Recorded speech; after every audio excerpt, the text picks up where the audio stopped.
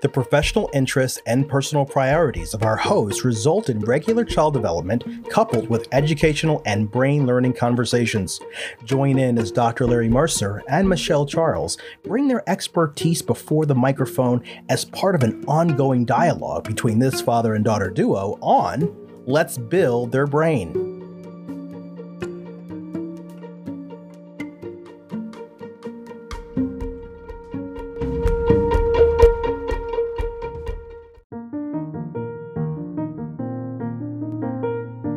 It might look like a child touching everything they see. It could look like a child wanting to taste whatever is in reach. It might also be an endless set of questions asked.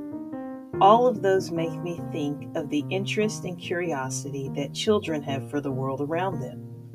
What role does curiosity play in the life of a young child, Dad? I would say, first of all, curiosity helps us survive that urge to explore and learn, helps us remain vigilant and gain knowledge about our constantly changing environment. The other thing is curiosity. Curiosity is a tool that keeps us with a persistent mindset. So I would say curiosity is key to survival. Curiosity helps us keep a persistent mindset of learning and growing. What should our role and involvement be as caregivers in areas that interest our children? I think, first of all, we have to be open to, you referred to a lot of endless questions. We have to be available and willing to take the time to answer the questions when they ask questions about what's happening in the world around them. And then we have to expose them to a wide variety of experiences and stimulate their desire to learn.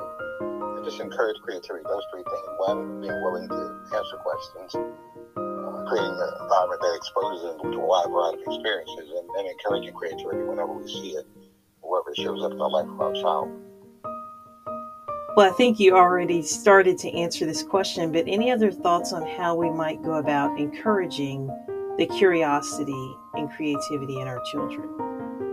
Again, it's a matter of creating those experiences. If you create an environment that's not alive and dynamic, then children will get bored themselves and tune out that desire to learn and grow. So I think it's that environment, experiences, and our attitude as parents are really key. Our caregivers are really key. I don't think it would be intentional, but I think there are probably things that we might often do that decrease a child's curiosity. What are some of those things we might need to be mindful of so that we don't unintentionally hamper their curiosity? A child's life is so programmed, so set, so regimented that there's no chance for exploration. I think we need to give children time to explore what's happening in the world around them and not have the world so programmed they don't have a chance to ask critical questions. Secondly, one of the things in our world, we just have too much time on devices.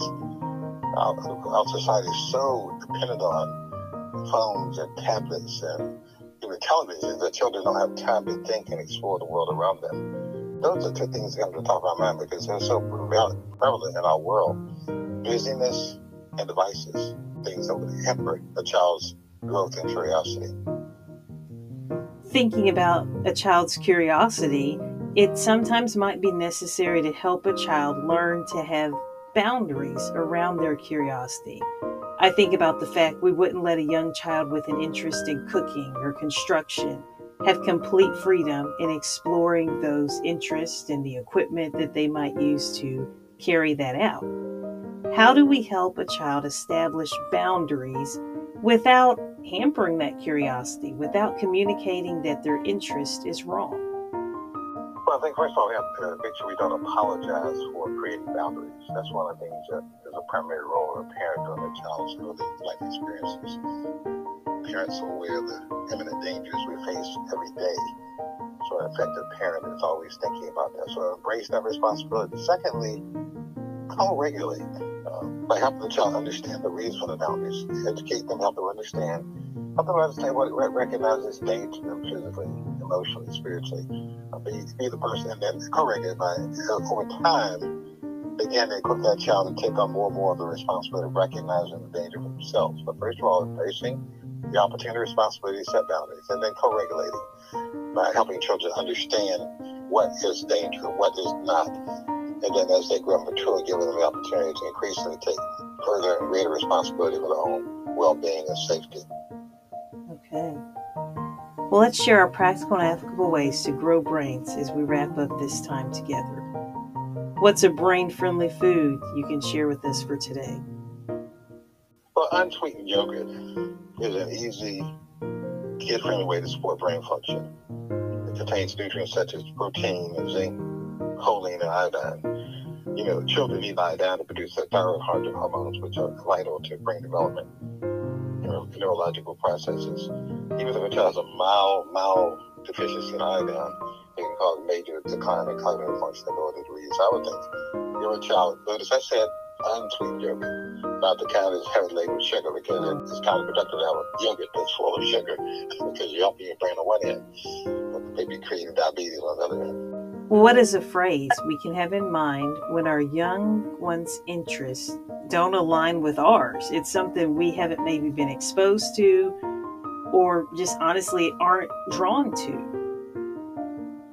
Giving kids alternatives is an important way to deter them from going in a direction that we don't support or agree with. For a fun activity, try to find a book or collection of books that includes a child with the same area of interest as your child.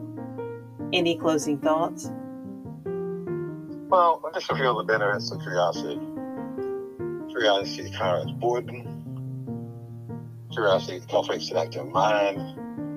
It keeps a child from being self-absorbed with their own thinking all the time. And what it can do is it can set up a child for long-term success, because those children who are curious are the ones who develop the ability to do critical thinking, to be critical for their long-term success in life. Don't diminish the importance of creating that environment. It helps the child develop the skill of curiosity. Join us next time for more information and brain building blocks.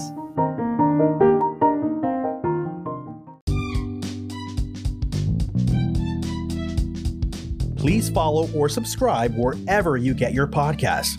Stay connected with Let's Build Their Brain via Facebook, Instagram, and TikTok at Let's Build Their Brain Pod, and on Twitter at Build Their Brain.